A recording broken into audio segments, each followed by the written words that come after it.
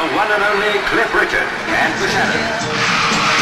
We say yeah. We say yeah. Hi, this is David Ghosty Wills, and welcome to Episode 8 of the We Say Yeah podcast, an unofficial monthly Cliff Richard and the Shadows fan podcast where we review and discuss every single EP and LP in semi-chronological order. This month, we'll be chatting with journalist Pat Murphy from The Beat magazine about one of the most important British rock and roll albums ever made, Me and My Shadows, released in October 1960.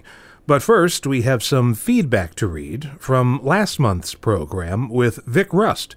I received an email from Dave, who writes, "Thank you for these great podcasts, and I enjoy the format. You may find it interesting to know, regarding Quatermaster Stores and Apache, Norrie Paramore's brother-in-law, Bill Shepard, had just acquired the rights to Quartermaster Stores, and Norrie seemed to be intent that this should be the Shadows' next A-side. So much so that the whole of the 2-hour recording session was taken up with 14 takes of Quartermaster Stores and no time left for Apache. The Shadows complained so much that the session was extended by 30 minutes, so now the recording for Apache began at 4:40 p.m., and by 5 p.m. the boys had recorded 7 takes of Apache to produce a master. All the more remarkable that this Take 7 became a classic. By the way, Cliff played second rhythm guitar on Quatermaster Stores. I hope you find this info of some use. Thank you, Dave. Once again, we say yeah podcast at gmail.com.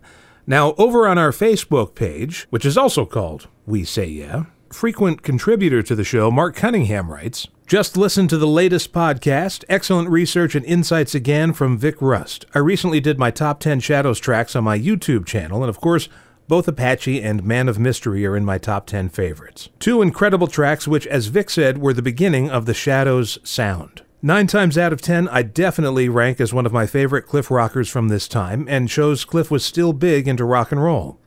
And thinking of our love on the B-side to keep everybody happy. Like Livin' Doll and Travelin' Light had rockers on the B-sides. 9 times out of 10, It'll Be Me and Do You Want to Dance all had softer ballads on the flip sides." Thanks, Mark. Also, I want to give a shout out to Tim Cooper and Mark J. Daniels and Doreen Adams for commenting on the thread for that month's show over on Facebook. And finally, over on the Podbean webpage for the show, someone who goes by the name of VUIYRXHT, which I guess is pronounced Virrixt, or something along those lines, writes, "So I discovered these podcasts over Christmas and binge-listened. Absolutely fantastic. Couldn't wait for the next episode. It turned up. 35 minutes! All that waiting for a monthly episode, and you give us 35 minutes? Don't do this to us. At least an hour in the future, please." Well, thank you for that. I actually love that correspondence. It's very flattering, VUYRXHT. I'm assuming Podbean automatically comes up with these account names for you. This month, you're in luck, because the show runs for just under an hour. We have to cover 16 tracks on the Me and My Shadows LP, an album with some rock and roll bangers, as the kids say. You know, it's funny. It's often written in rock history books that after Living Doll, Cliff hung up his pink jacket and never rocked again. And yet, as we go through these singles, EPs, and LPs, I keep waiting for that to happen. And I have a feeling I'm going to keep waiting. You know, I really think that these misconceptions about Cliff could be remedied if people just listen to the records. It's a radical concept, I know. Okay, I first became aware of Pat Murphy's columns for The Beat magazine through his posts on the Cliff Richard Appreciation thread on the Steve Hoffman forums. And once I saw that stuff, I said, boy, he'd be a great guest on the show. I began our conversation by asking him when he first became aware of Cliff Richard and the Shadows.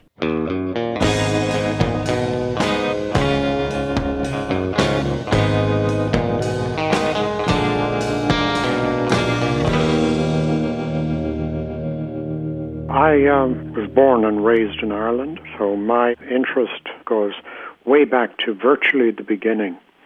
The first record I bought, Cliff record I bought, was in 1959. I bought Living Doll, and I know that guys were not supposed to like Living Doll, but all the guys that I knew, I was a teenager, all of them liked it, but that actually wasn't the particular reason I bought it. I bought it because I was really keen on the B-side, Apron Strings. And I'd heard it on the jukebox in the local fish and chip shop. And that was the first, and then I bought and bought and bought and bought and bought and bought and bought. Right. But then you take this lifelong interest in Cliff Richard and the Shadows a step further in these articles that you've written for The Beat magazine. And what exactly is The Beat for our listeners who might not know? The Beat is a UK pop rock nostalgia magazine. And when I retired, which was, and this will, well, you're obviously, when I say I go back to the beginning, it gives you an indication of my age. But when I retired, I had obviously time on my hands, and I started writing. It wasn't actually just for The Beat or even just about music. Most of my writing is actually done for a online syndicator in Canada, and then the topics are current affairs, history, economics, etc., etc. But I also do writing on The Beat, and I do basically a monthly piece for them. So, like, it's about a lot more than Cliff and the Shadows. I originally did a few pieces for Blue Suede News, but I found them kind of hardish to work with. And so anyway, I came across The Beat, and I no longer do it, but I used to do a monthly community radio show, music show, and I did an interview with Bruce Walsh, the Shadows rhythm guitarist, like an in-person interview because he was in Toronto for something. So I wrote an article about that and sent it to The Beat, and they published it. And I hadn't actually planned to start writing monthly for them, but that's the way it evolved. When did you emigrate to Canada? I came here in 1965, right after I graduated university.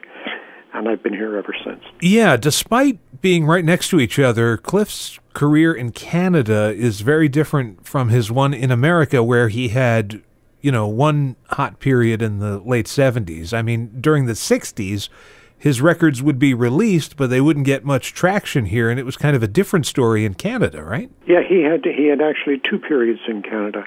He had a period around, basically in 1963, he was probably the most popular artist, certainly in southern Ontario. The big top 40 radio station of the day was CHUM, and he was easily their top artist in 1963. So he actually sold, again, you have to bear in mind the scale of markets at that particular time, but he did very well in Canada from late 62 through 63. The movie Summer Holiday was very big here. Into 1964. Tailed off after that, and then he had a nice little purple patch around the late 70s, early 80s, with things like We Don't Talk Anymore, Devil Woman, right. Dreaming, that sort of stuff, yeah. Well, the album we're going to talk about today predates all of that. It's Me and My Shadows, released in October 1960, an album produced by Norrie Paramor, like so many of the records we discuss on the podcast have been. And this album, I don't think it gets the attention it deserves maybe until today, but this album is so important. It is a seminal album in the history of British rock and roll. Yeah, I would agree with that completely. It was Cliff's third album, but I think it was the album with which the very distinctive Cliff and the Shadows sound, early 60s sound, really, really gelled. And I have described it before as something of a blend of muscle and melody, where the voice and the instruments fitted together really like a hand in a glove. I asked Bruce Walsh about that when we sat down and talked, and he attributed it to the famous Fender Stratocaster that Cliff had imported for Hank Marvin's use some months earlier. By the way, I got to hold that. Ooh, do tell. But very briefly, because it was for many years. It was in. It probably still is in Bruce's possession, and he had brought it to Toronto for.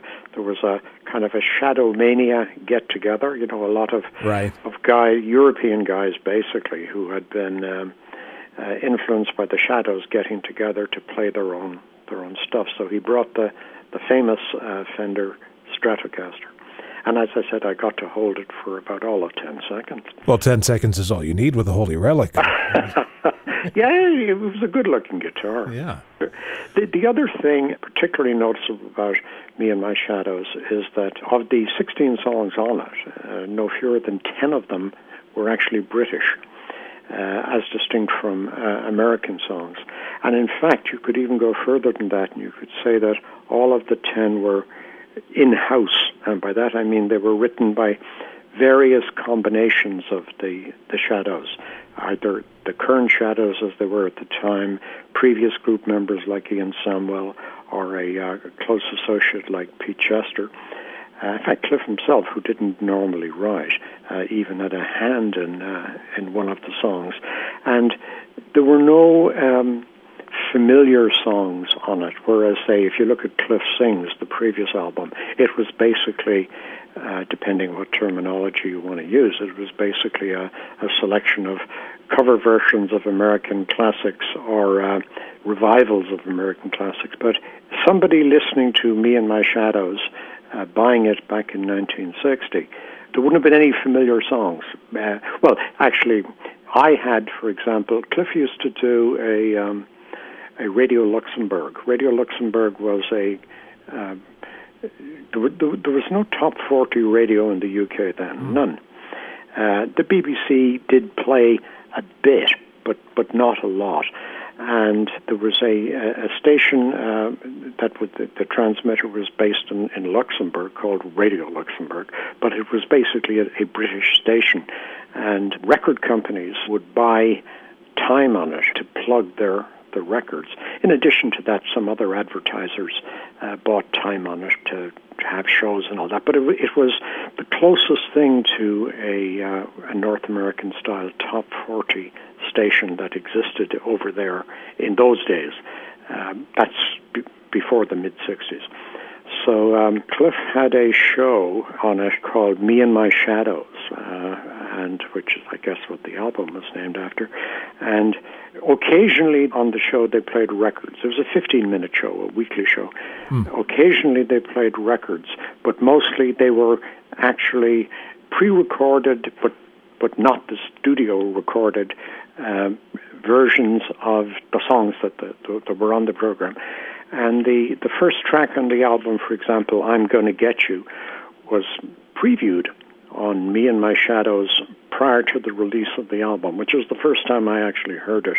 Well, that's a good place for us to start, track one. And I should point out, as we go through the tracks on this album one by one, that there are marked differences between the stereo versions and the mono versions of these songs. Absolutely. And if people have to make a choice, I would say buy the mono. Mono, first of all, is what people listen to. Secondly, in some cases, they are actually different takes. Yes. And in my opinion, strongly held, when they are different takes, the mono takes are actually superior, because I guess the best takes were actually used for mono, because mono was constituted 95% of Cliff's market. If somebody is looking for Me and My Shadows, that they don't have it already, and if they can track it down, what they should find is the Digipack CD version that EMI issued in 1998. It has 32 tracks on it, all 16 mono, followed by all 16 stereo. And if it's still findable, people can make up their own minds. And I think what we'll do today is play a little bit of both, the more commonly found stereo and then some of the monos. So let's begin with that first track, I'm Gonna Get You, written by Jet Harris, Hank Marvin, and Ian Samwell. As you said, an unusual stew of past and then current Shadows writing together, and it's got a really interesting stop-start arrangement, and it's a pretty good opener. I looked in the juke joint, looked in the high street, searched every place where all the folks meet. But don't start thinking that you've got me beat, 'cause I'm gonna get you. Baby, baby, baby, I'm a-telling you, come on out from hiding, 'cause I want you. You better come to me fast as you can, 'cause I'm gonna be your ever-loving man. It makes for an excellent opening. I would describe it as really quite a powerful song. There's Jet Harris at Chosen, as several tracks on the album do, shows him at his best. There's some really strong bass guitar there, and it stands up very well. Right, almost the whole album stands up very well, but it stands up very well. You know, if I was rating it on a scale of 1 to 10, I would probably call it a 7 with maybe a little bit of a nudging towards 8. It's good stuff. Yeah, it's one of the highlights on this record for sure. I do have some lowlights, but we're not there yet. Track 2 on the record is You and I, recorded on April 1st, 1960, written by Hank and Bruce. This is kind of a Buddy Holly-influenced number, and I couldn't help but notice that there's a line about singing songs to the young ones, which is an idea that would find its way into a future Cliff Richard and the Shadows classic. You and I will sing sweet love songs to the young ones someday. Wait and see. These things can well be now that you've married me. No more need we be lonely. We are each other's one and only. Living Doll opened a lot of doors for Cliff. Like if you hark back to the what was it, 4 singles prior to that, Living Doll was the first what I would call a beat ballad, and it sold 2, 3, 4 times anything had sold before it. Right. And beat ballads got suddenly swept into Cliff's repertoire as just as they became just as prevalent as rockers. Now, You and I, to my listening, is kind of, I know it's kind of nice. There's some very nice Hank guitar in it, by the way, but it's well performed, but it's very ordinary. I see your point about that there's a touch of the Buddy Hollies in it, but if I were back rating it on a 1 to 10 scale, I wouldn't go higher than 5. I might like this one a little more than you, I think, in terms of the beat ballads on this album. And just an observation, the first Cliff album, which was just called Cliff, was a live album, so that doesn't really count as a proper studio album. The second one, Cliff Sings, was kind of an experiment with Norrie Paramore and his orchestra and Cliff doing standards and then some rock and roll tunes. And this is kind of like the first real album, by Cliff Richard and the Shadows. And this song, I Cannot Find a True Love, written by Ian Samwell, from March 30th, 1960. They certainly liked this song enough to perform it on television because that's up on YouTube and you can watch that. I don't know. It's sort of like a British California Girls before its time, where you're talking about all the girls all over the world. Where, oh where can my true love be? Is she here in London or in Memphis, Tennessee? I cannot find a true love wherever I may go. Well, I've been searching clear from New York to the Bay of San Francisco. Gonna move, I'm gonna move. There was, I presume he still is, but I haven't read anything from him for a very long time, an English music writer called John Tobler. And John Tobler described this as an inferior rewrite of Down the Line, the Jerry Lee Lewis, Roy Orbison, etc. thing. I actually think that's an unduly harsh judgment. Now, I understand why he says that. And yes, it most certainly is derivative, and it's certainly very Americanized. But it's also good fun. It fairly kind of belts along. I'm fond of it. I am too, and it's one of those songs that grew on me. I wasn't crazy about it at first, but now it's another highlight on the record for me. The next cut on the album, another highlight. It's really the odd man out, though, a song called Evergreen Tree, recorded on March 16th, 1960. Turn blue on the evergreen tree. On every branch will blossom dreams for me and you.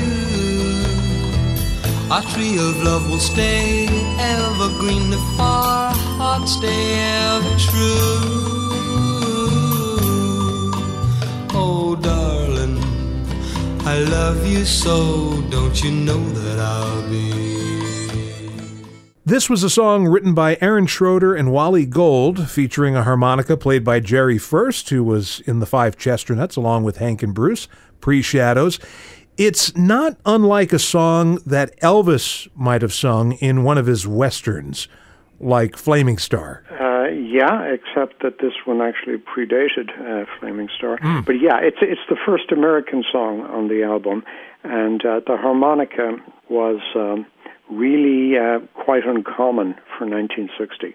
I'm not saying it was totally unheard of, but it wasn't as common an instrument on pop records as it became, say, a couple of years later with things like Hey Baby and I Remember You and indeed Love Me Do. But it's a simple song. I like it. It's quite haunting. And yes. You probably know this, but it was a particular favorite for some reason with Asian audiences. Yeah. And EMI gave their foreign subsidiaries a certain significant leeway in terms of what they could issue. And Evergreen Tree was a hit single in a number of Asian markets. And over the years, it has cropped up periodically in Cliff's concert repertoire in that part of the world.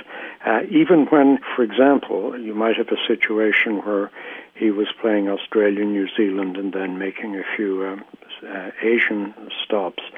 Evergreen Tree would not be in the Australian or New Zealand repertoire, but it would be injected for the Asian stops.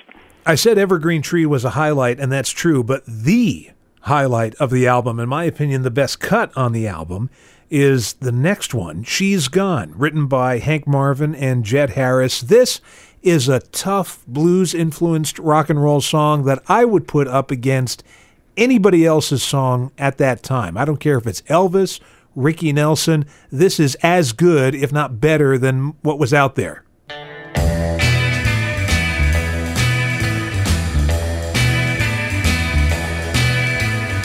I've been waiting here for you since 9. I get sick of waiting all the time. I know you ain't treating me like you should. I guess I'm gonna leave. Yeah, it's a very, very strong piece. It's also quite different. I mean, the way it's taken at that, I don't know what you call it, almost a walking pace. Mm-hmm. And the sort of stalking guitar figure that blends very nicely with a very plaintive Cliff vocal. And I don't know, you may know this, but more than 40 years later, in 2001, it got dusted off. And Cliff actually did it in a medley with,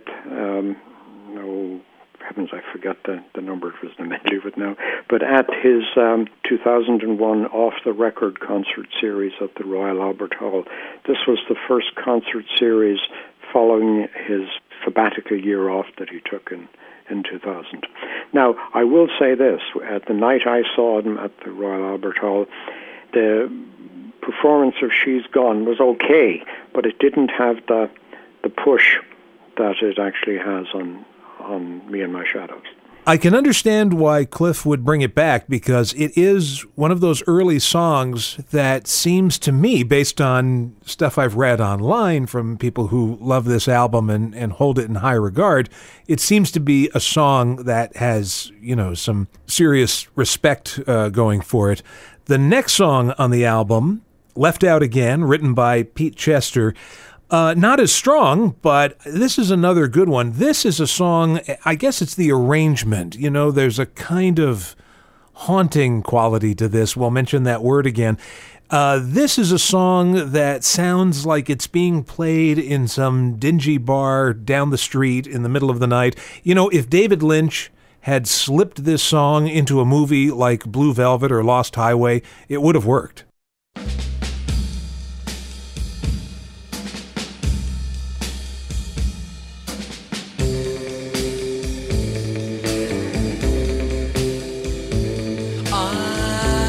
Out again,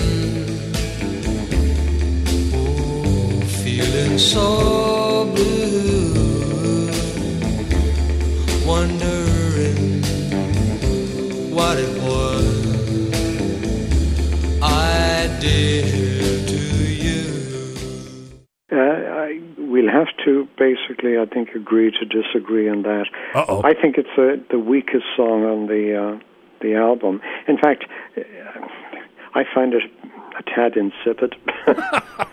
Oh, I got one coming up later that I consider. Oh, yes, there's one of those coming up later, too, yeah. All right, not a fan. The next cut on the album, You're Just the One to Do It, recorded on March 16th, 1960, a song written by Otis Blackwell. I don't know of any other artist who recorded this, but I don't think it's one of his best songs. It's a credit to Cliff and the Shads and their work on this song that it rises above being a little formulaic. I do wonder, though, since it's written by Otis Blackwell, was this originally intended for Elvis? I mean, I just can't help but think Otis Blackwell, Elvis, you know? My time will come, so people say, I'll meet someone, and on that day she'll chase all my blues away. You're just the one to do it.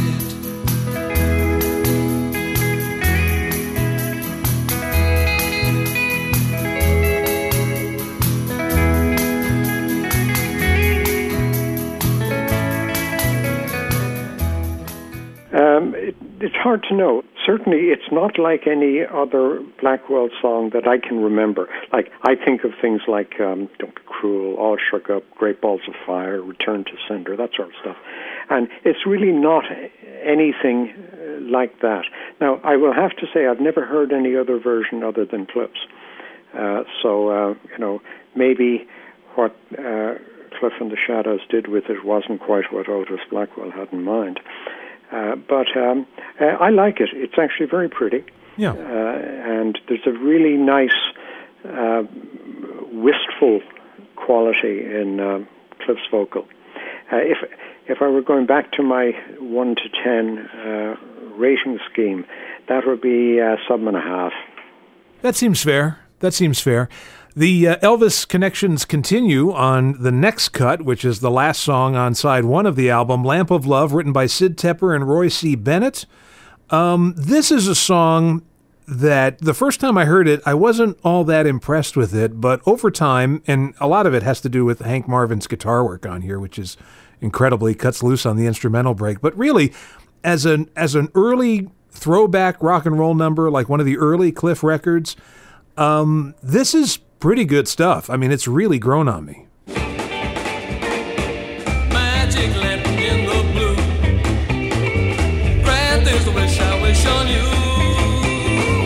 Let me kiss that all the time. Oh, lamp of love, bring back my love tonight. Yeah, yeah.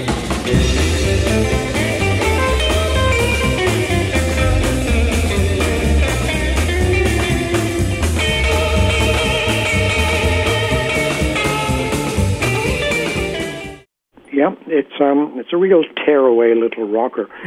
Of course, the Tepper Bennett. I mean, there was certainly the Elvis connection, and there was also a very strong Cliff connection in the early years that began, of course, with Travel and Light the year before, right?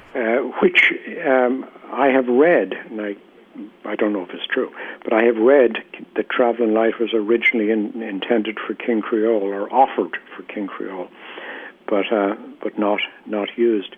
But the huge success of Traveling Light gave Tepper and Bennett a significant entree over the next while, and they, if my memory serves me correctly, they placed another 15 songs with Cliff, including things like The Young Ones and When the Girl in Your Arms is the Girl in Your Heart, and D in Love. Don't Be Mad at Me, which was the B-side of the UK B-side of Voice in the Wilderness. Now, there was another guy who wrote for UK music papers back in the day, a guy called Derek Johnson, who wrote for the New Musical Express, which was kind of the pop music rock and roll Bible back then. This was before the New Musical Express became, quote-unquote, heavy in the late 60s and 70s and beyond. But he actually, Derek Johnson, was of the opinion that Lamp of Love would have been a better single than 9 Times Out of 10. I don't know about that. I don't know about it either. But it's a worthwhile little piece. It's also interesting, or it's kind of a by the way, that back in those days, Tepper and Bennett never met Cliff. Cliff never met them. Cliff finally met Roy Bennett in 2002, and then he was a guest at Sid Tepper's 90th birthday celebration in Florida in 2008, and apparently they sat down at the piano together. Sid played the piano, and they sang Traveling Light. And Cliff remarked afterwards that even though Sid was 90, he remembered the whole thing. Well, he should, because it was a #1 record. Mm-hmm. Next up, and side 2's opening track, Choppin' and Changin', written by Ian Samwell. This is another highlight of the record. It's a solid little rocker, and, you know, it has that, we mentioned a throwback on the last one. This sounds like very early Ian Samwell. This is the Ian Samwell of Move It here. Can I choppin' and changin', want to make up your mind? They say a fool and his honey are so parted, but baby, don't leave them in broken hearted. Choppin' and changin', want to make up your mind. Can I stop and start? Won't you say yes or no? Can I stop and start? Won't you say yes or no? They say you're always better safer than what's sorry. It's a very solid rocker, and in my opinion, a very underrated rocker. Really powerful backing. But actually, the song isn't just a throwback. It actually goes back to 1959. That's right. Yes. And in fact, Cliff did an interview with the New Musical Express in I think it was May 1959, in which he talked up the prospect of Choppin' and Changin' as being his next potential single. It could have worked. All right, the next cut on the album is also a song that dates from 1959, the mono version anyway, the stereo version from 1960. It doesn't really matter which version you're listening to, though. We Have It Made, written by Gertrude Hall, also known as Sugar Hall, is unremarkable, I would say.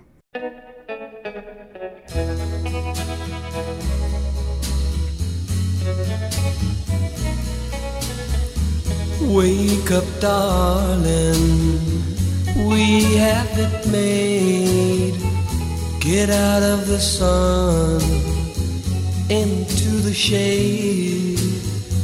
Come take my love, don't be afraid. We have it made. Oh, I would call it dreary and meandering. And, you know, on my 1 to 10 scale, it struggles to get to 4. Now, I will say this for it. Cliff's version is not the first version of it. It was originally done by an American called Pete Votrian.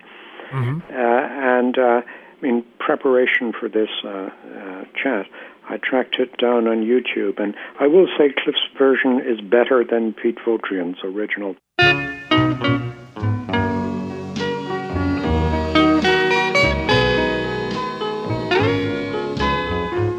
Wake up, darling, we have it made.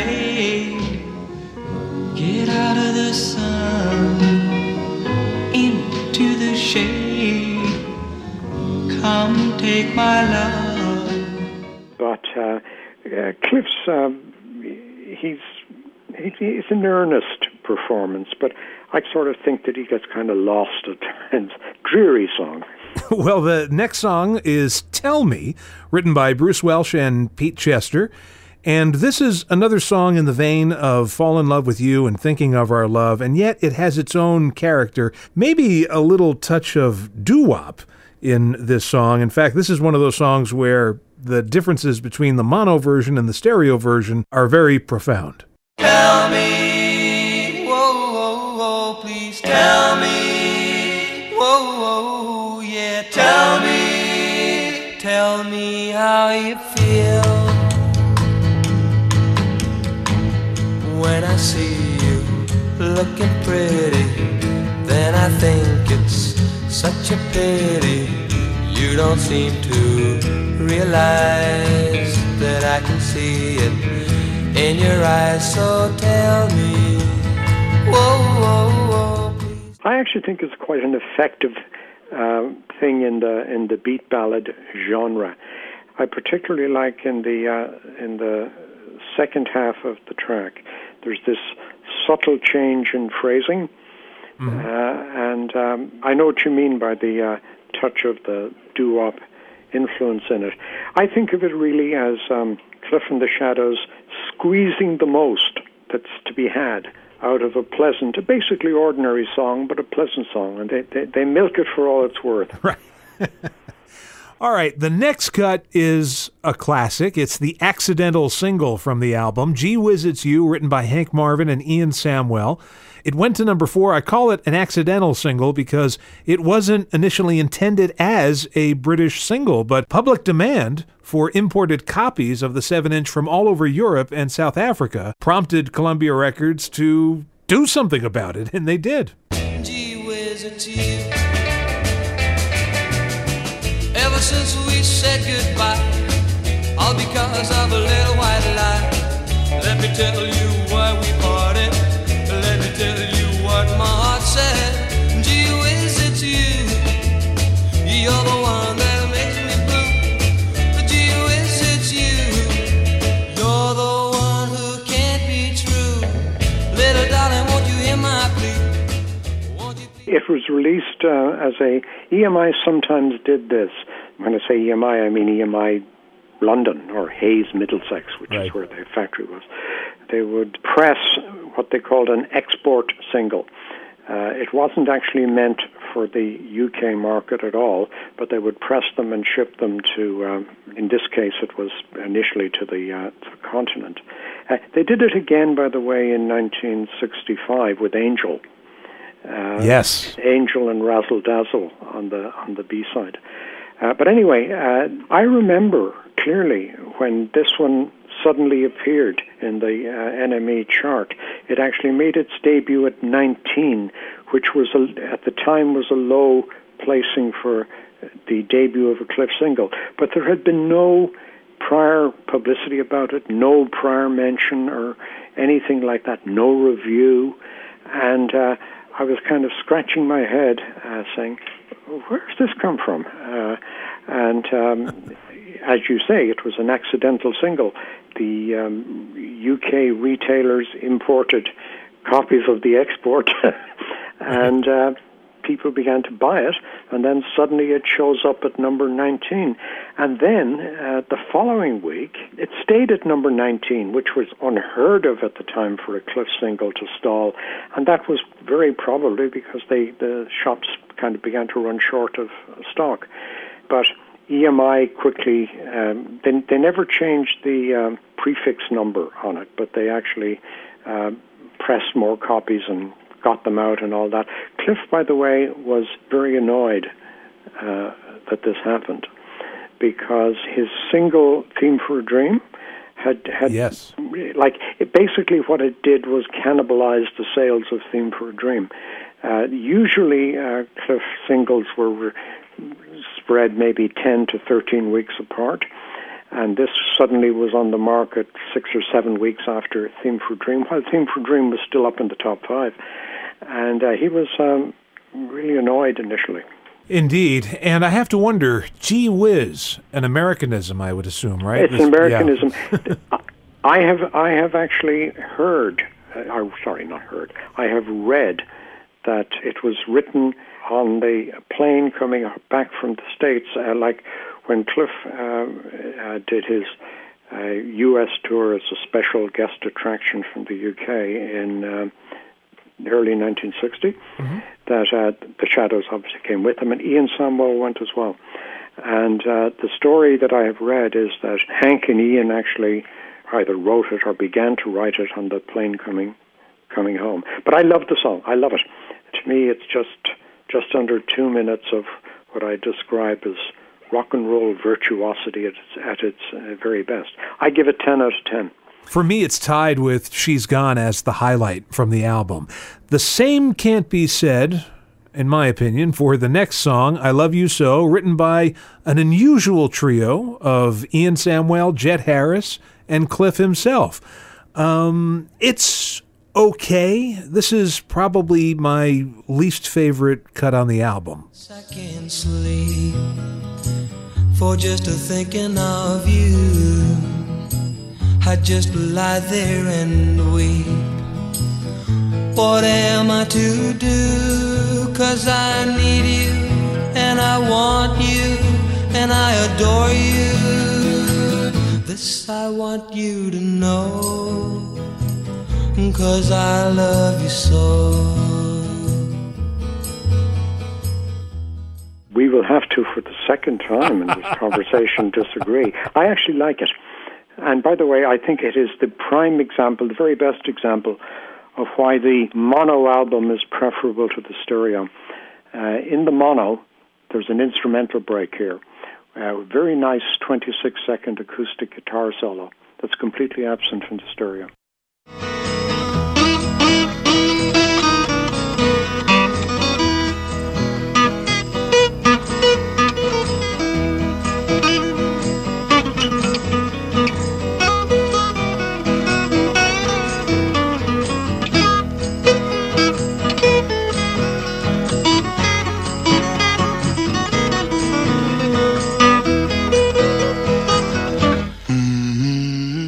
The next song on the album is written by Fred Wise and Ben Weissman, called I'm Willing to Learn.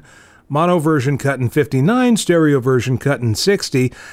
I like it. You know, this was a song that I didn't really care for at first, but it's since grown on me. And there's something about the chord progression in this song that reminds me of later solo music from Syd Barrett. And congratulations to me, because I'm sure I've probably just said the craziest thing ever on this podcast. Teach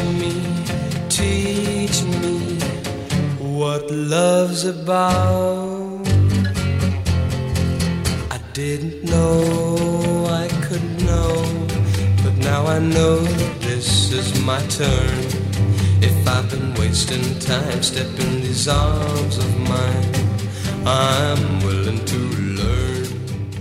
Interesting, because back in the day, I actually was very fond of it. But these days I find it just a little too cute and cloying. But it's pretty. It's a catchy thing, and it's expertly done. There's no question about that. But if I were back to my 1 to 10 scale, I think 6 is the highest I'd give it now. Whereas if you had asked me 40 years ago, I'd have rated it higher than that. Well, you mentioned the words cute and cloying, and those certainly could be applied to the next to last cut on the album, written by Ian Samwell. I Don't Know, March 15th, 1960. We're definitely in Teen Idol territory here, with Cliff sighing and speaking some of the lyrics. It's certainly a good acting performance from him, but there's a Buddy Holly thing going on here again, and it rescues this song from being skippable. You said, I don't know, can't make my mind up. I don't know, I know I love you, but do you love me? I don't know, I don't know.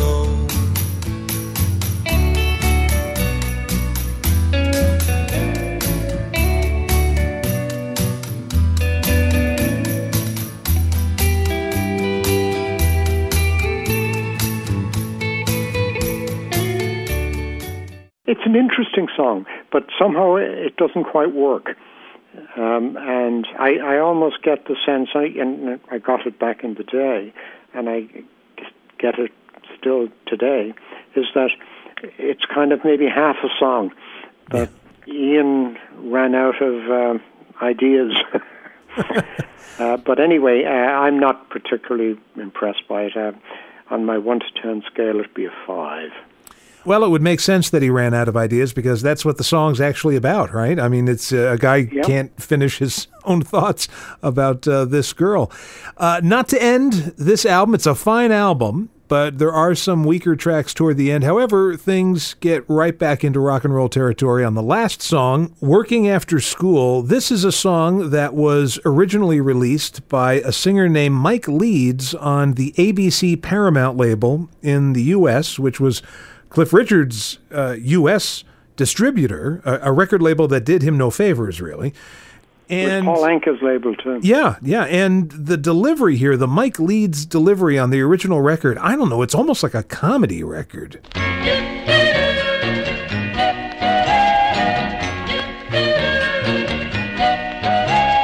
Working after school, I can't go dancing with you. Working after school, won't be romancing with you. Saving up my money to buy a ring for you. I much prefer this version by Cliff Richard and the Shadows. Working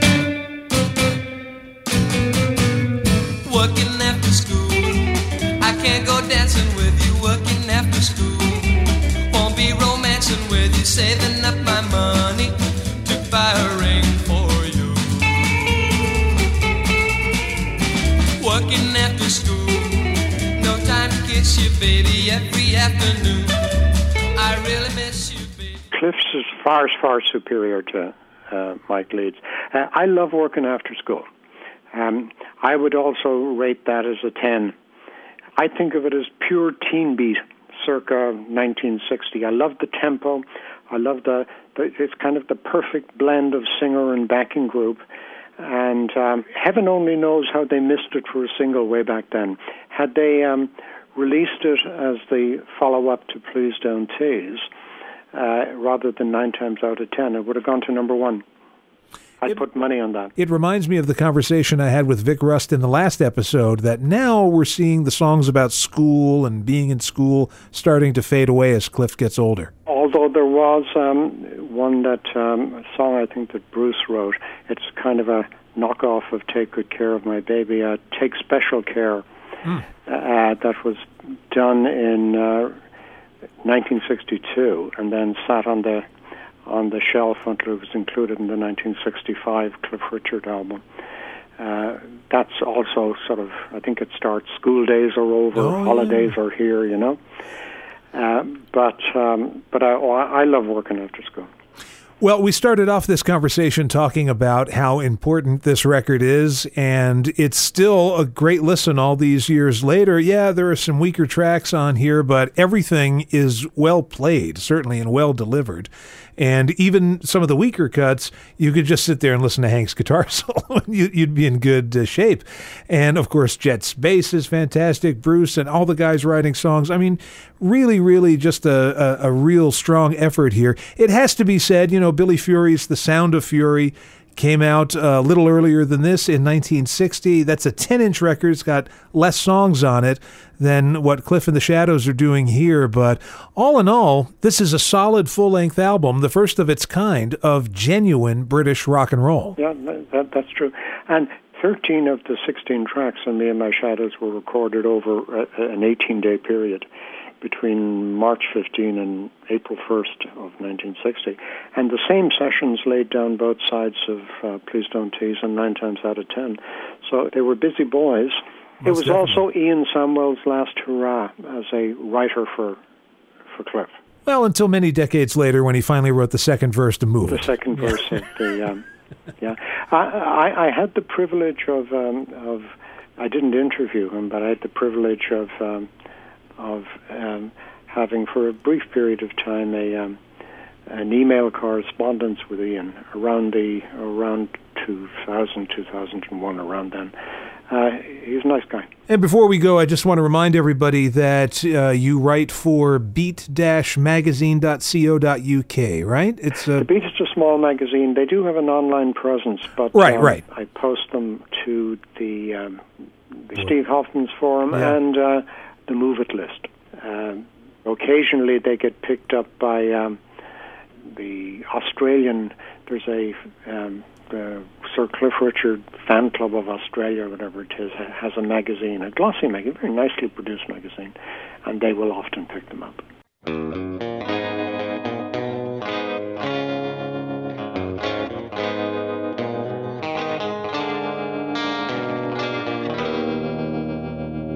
Again, folks, thank you so much for listening. It means a lot when I see that a bunch of people have downloaded these episodes. Here we are at episode number 8. Next month, we're going to go back to covering a few EPs, and stay tuned to the Facebook page, We Say Yeah, to find out more info on that as it is revealed over time. Makes it sound somewhat supernatural. I guess in a way it is. I still don't know how Facebook works or any of this stuff, even how podcasts work, really. If you have any comments or questions you'd like to share, email us at wesayyahpodcast@gmail.com. Join us over on the Facebook page, We Say Yeah, over on Facebook. And if you're on Apple Podcasts and listening to the show, please leave a review. I mean, hopefully it'll be a 5-star review, but whatever review you can leave, it's appreciated because it draws more eyes, or draws more ears, I suppose. It's a podcast, right? Onto the show and helps it get noticed. So please do that if you would be so kind. You've been so kind so far. Anyway, folks, that's it for this month, and we'll see you next time. We say yeah. We say yeah.